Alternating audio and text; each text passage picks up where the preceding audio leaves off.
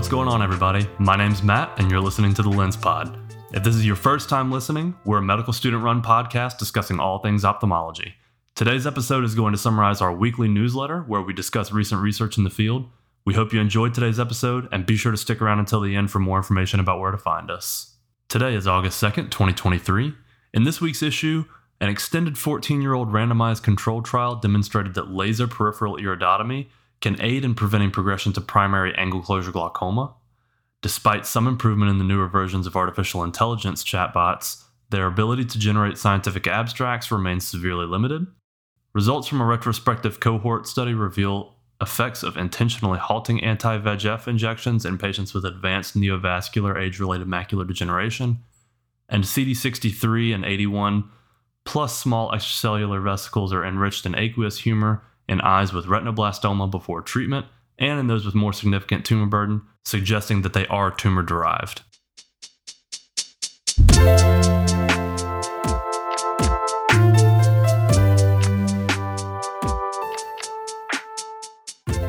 The first article for this week comes from Ophthalmology. 14-year outcome of angle closure prevention with laser iridotomy. Can laser peripheral iridotomy reveal a bright side for patients with primary angle closure glaucoma? Primary angle closure glaucoma is a condition characterized by the gradual blockage of drainage channels within the eye, leading to increased intraocular pressure, damage to the optic nerve, and subsequent vision loss or blindness if left untreated. Previous studies have supported the effectiveness of prophylactic laser peripheral iridotomy in reducing the risk of primary angle closure glaucoma progression over a 6-year period.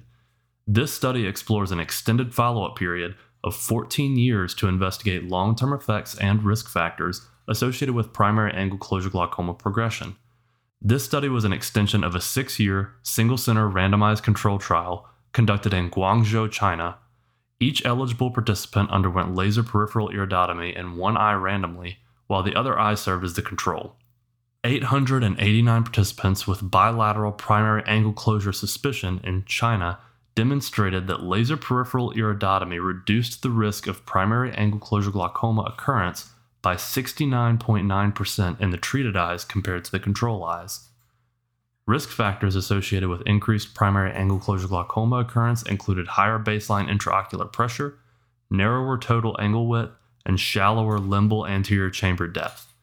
This study supports the use of laser peripheral iridotomy as a preventative treatment for high-risk patients and demonstrates a need for more accurate predictors of primary angle closure glaucoma to guide targeted interventions in the future.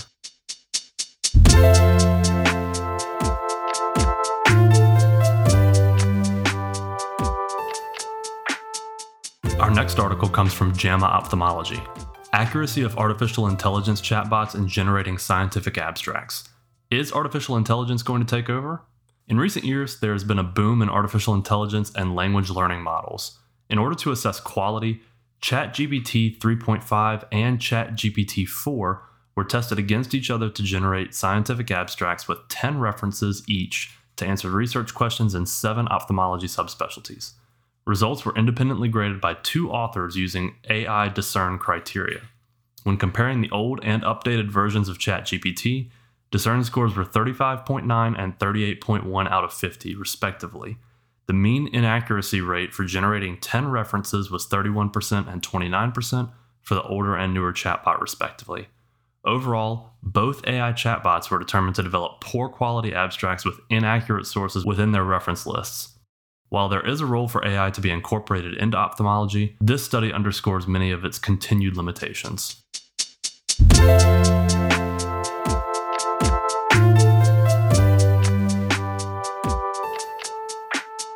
This week's next article is from the American Journal of Ophthalmology.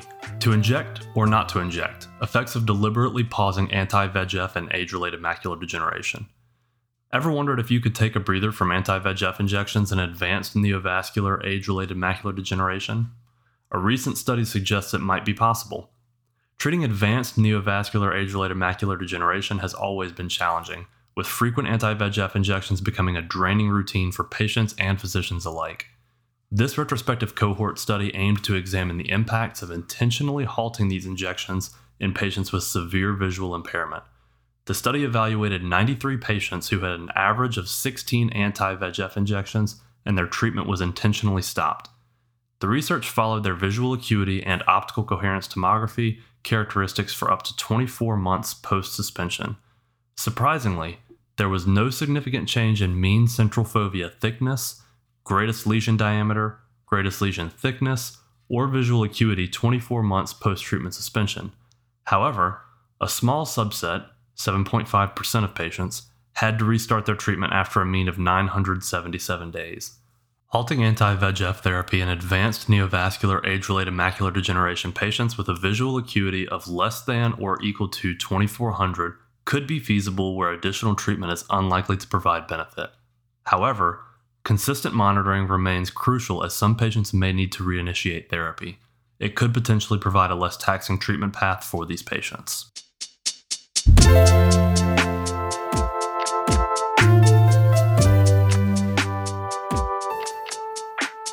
Our final article for this week comes from Investigative Ophthalmology and Visual Sciences.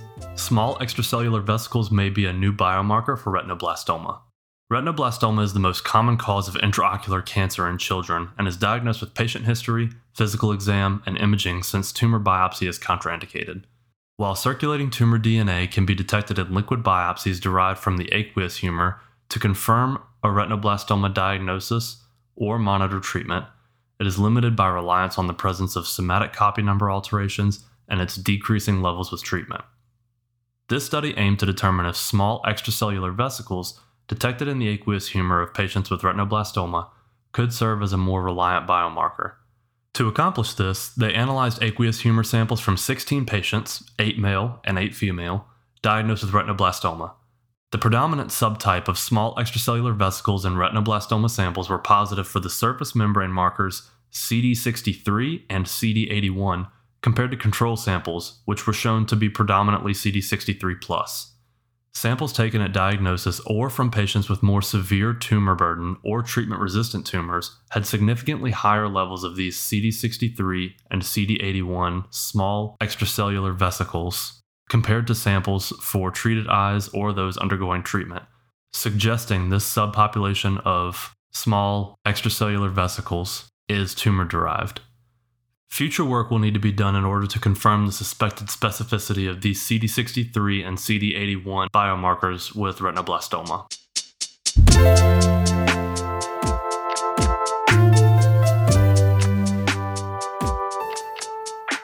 Thanks for tuning into today's episode.